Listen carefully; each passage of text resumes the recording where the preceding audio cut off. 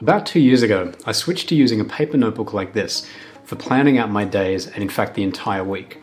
And throughout the evolution of this process, I found that the combination of the physical tax that you pay from writing something out, combined with the limitation of planning to a page per day, is a surprisingly effective way or a workflow for managing your time and being more productive. Hi, I'm James, and this is Paved with Good Intentions. Every Sunday night, I sit down with my notebook and I spend sometimes an hour or two planning out my entire week. And the process works like this. I start off with one page that is my summary of what I want to do with that week. It's usually actually the bit that I'll write last, but I'll start off with marking out that page at the start. Then I'll take one page per day, so 7 pages, and I'll title them by the day and the date for the 7 days of the coming week.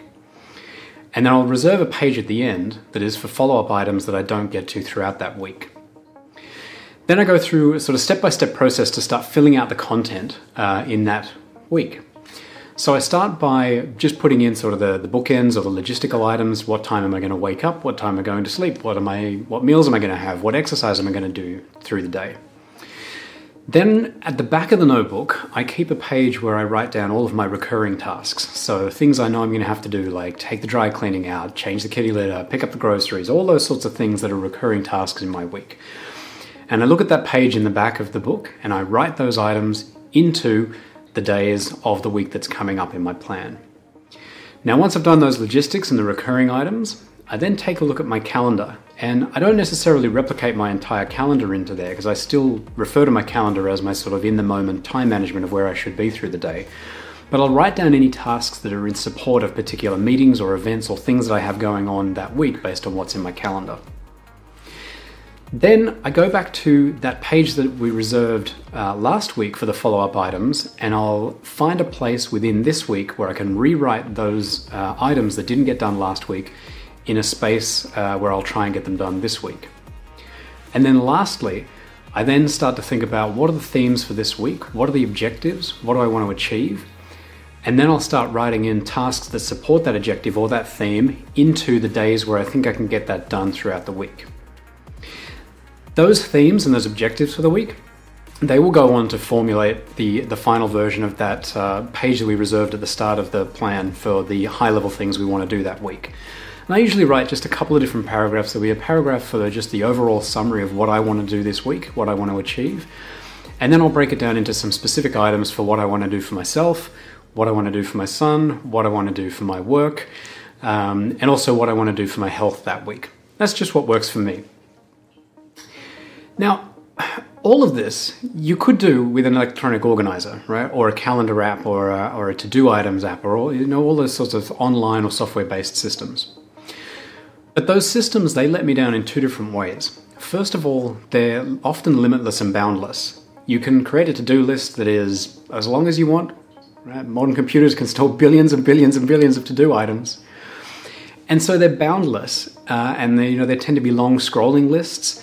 But the other problem with the sort of, the software way of doing this or the online way of doing this is that there's no penalty. There's no real penalty or extra effort you have to go through when you don't get an item done and you go and reschedule it on another day, or you kick it down the road until it gets done. That process is just too easy when you're working with an electronic list. In the way that I plan out my days, once I've written down all those tasks, what I'll do is throughout the week as I'm going through my day, I'll tick off the things that I do get done. Awesome. But the things I don't get done, at the end of the day, I will then look over my plan, and the things that I haven't done, I'll go and rewrite those on another day throughout the week, or I'll go straight to the end of that week and write them on the page of things that we didn't get done this week that we're going to carry over till next week. And it's that act of rewriting those things that makes this process really work for me, okay? Because that's that physical tax, that's that friction that's missing when you use an electronic system or a software system to organize yourself. You think about how easy it is to click and drag an item or copy and paste an item from one list to another, or, oh, I didn't get this done today, I'll get it done tomorrow. Shuffle that over to tomorrow. It's way too easy. When you have to actually sit down with a pen and paper and write out the items you didn't do, 2 great things happen. One is, again, it's a physical tax you incur, it's an effort, so you're actually expending energy on this task. So it doesn't, it doesn't scale infinitely. You will get tired of writing these things down if you don't get them done. And it's that point when you sort of get to the point of not doing a to-do item or something that you had committed to, and you find yourself rewriting it on another day 2 or 3 times, maybe 4 or 5 times, you can't help but get into that mental space of thinking, am I kidding myself here? Am I really getting this done? And that's what I find extremely valuable for me about this process, is that when I do start rewriting those items I didn't get to, and it happens all the time, days don't go to plan, things come up, you might misjudge the amount of effort that a particular task will take. It happens, right? It's fine. But what needs to happen is you need to keep yourself real here by saying, if I'm rewriting the same item 2 or 3 times, 4 or 5 times, then there comes a moment when you stop and you think, okay, it is time to defer this or delegate it. Now, if you're a leader in the business or you've got a team of people or peers that you could delegate this task to and that's an appropriate thing to do, great, do that sooner rather than later.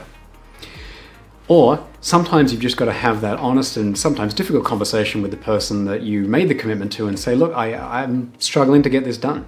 Do we still need to do it? Is there someone else that can do it? Can we change this around? How important is this? But even just entering into that conversation is a great way to build trust with your colleagues, with your customers, with your peers, with your reports, because having that conversation, it shows that you're vulnerable, it shows that you're real, and it allows for both sides of this equation to sort of level set expectations again. And you'll find there's a range of responses. Sometimes, yes, it's got to be done, and sometimes, no, actually, I don't need that. And it's really healthy to have that conversation sooner rather than later, as opposed to leaving it on a to-do list and just kicking it down the road constantly again and again and again. So that's the physical tax element that works really well for me. The fact that if I don't do something, I have to then write it again on another day really makes me keep it real and makes me think carefully about whether or not I'm going to get something done. The other aspect of this that works particularly well, because it's a handwritten plan on a piece of paper, is that physical limitation of the size of the piece of paper you're working with, that's valuable in and of itself. Right? There is only so many hours in the day, and likewise there should be only so many lines of paper on a page. And this comes back to why those electronic apps and the electronic means of organizing yourself fails me. Because when you have a boundless list of things you can do in a scrolling view that can have thousands and thousands of entries, then that's not representative of the true nature of your time. Your time is scarce, and your time is super valuable. And so the act of actually physically curating your plan and going through that effort, and like I said, this takes me an hour, sometimes 2 hours on a Sunday night to do, but having invested that much effort in doing it, in curating this plan, makes me all the more protective about my time. And that's not only good for me, but it's good for everyone else that depends on me and depends on my ability to get things done. Because that way I don't run into the trust-busting scenario of taking on too much and missing out on fulfilling commitments that I've made. So the page per day and writing to a small page construct really works for me. And one of the things that you'll find as you do this more and more is you begin to learn your own velocity. Like I've gotten to a point now after 2 years of doing this where I'm very comfortable with looking at a page and knowing of these items on a page, how many am I likely to get done? And I'm now at the point where I'll actually block out large sections on certain days if I know I've got a bunch of back-to-back meetings, because no tasks are going to get done in that time. And so I'll block that out, knowing that way that prevents me saying, yeah, I can do that, or yes, I'll have that done by Wednesday, writing the item in then on Wednesday, and then not getting it to it.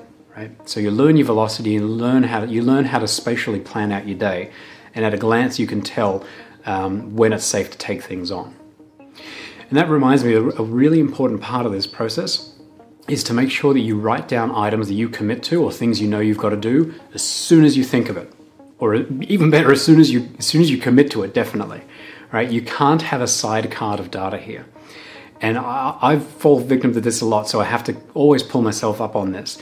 A sidecar of a to-do list sort of belies this whole process. And the number one gotcha I find here is my email inbox. If I get into the trap of treating my email inbox as my sort of pseudo to-do items, so it's like my list of things I know I've got to read, and there'll be a bunch of things in there that I know I'll have to do, but I'm not looking through them yet, and I'm just tracking on with my other items, it's a false economy, right? Because I probably should be deferring things on my current to-do list to go and read my emails, determine the more high priority tasks, and get them scheduled into my day. So no side carts, no side lists, no little to-do items. The one exception here that I will say that I sometimes use is I will use Siri and the Reminders app if I'm out and about and I don't have my paper notebook. And I'll say, I'll quickly add a reminder in, knowing full well that then when I get back to my paper notebook, the first thing I do is I open up the Reminders app and I write each of those down, okay? Because again, it's the writing that makes this really work. So I encourage you to try this method.